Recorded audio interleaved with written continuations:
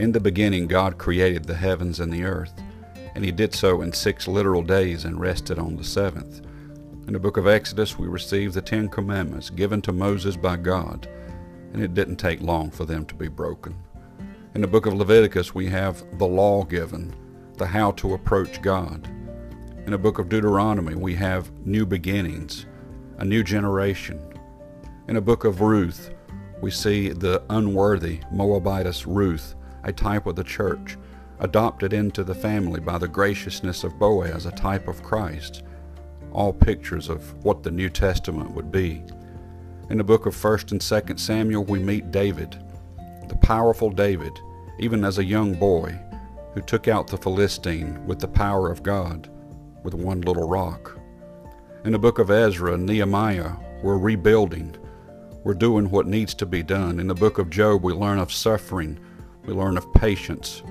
We learn of the divine interventions of God, even in the presence of Satan. The Psalms help us.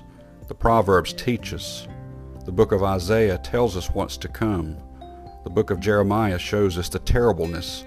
The book of Daniel predicts the future. And then we have the New Testament. Matthew, Mark, Luke, and John were introduced to the ministry of Christ.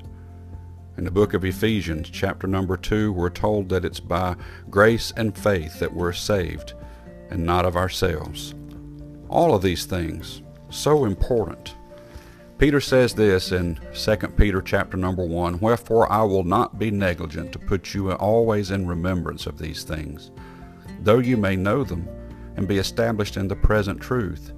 Yea, I think it meet, as long as I am in this tabernacle, to stir you up by putting you in remembrance, knowing that shortly I must put off my tabernacle, even as our Lord Jesus Christ has showed me."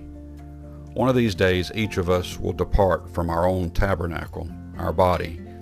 But in the meantime, maybe we should have the mind of Peter, putting people in remembrance of what God's Word says, even if they know it.